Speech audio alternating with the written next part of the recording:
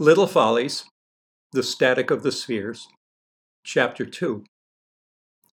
As soon as I had listened to Gumma's Motorola, I wanted, no, I needed a more sophisticated radio.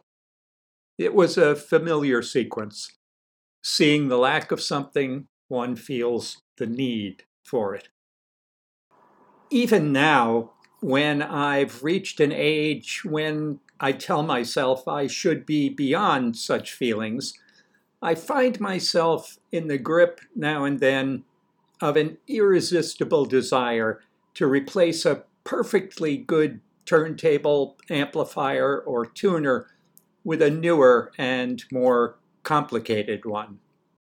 I consider myself on the whole a mature and sensible fellow, and I expend no little effort in trying to talk myself out of these periodic attacks of electronic lust.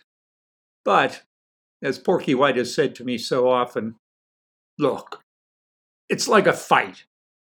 One guy comes into the ring in a gray pinstriped robe, and across the back in small black letters it says, Reason.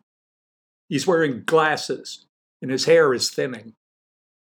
Into the opposite corner leaps a guy in a robe of scarlet satin, and across the back in orange and purple letters it says, The Irresistible Urge. He looks like a bull, and there's foam at the corners of his mouth. Where are you going to put your money, kid?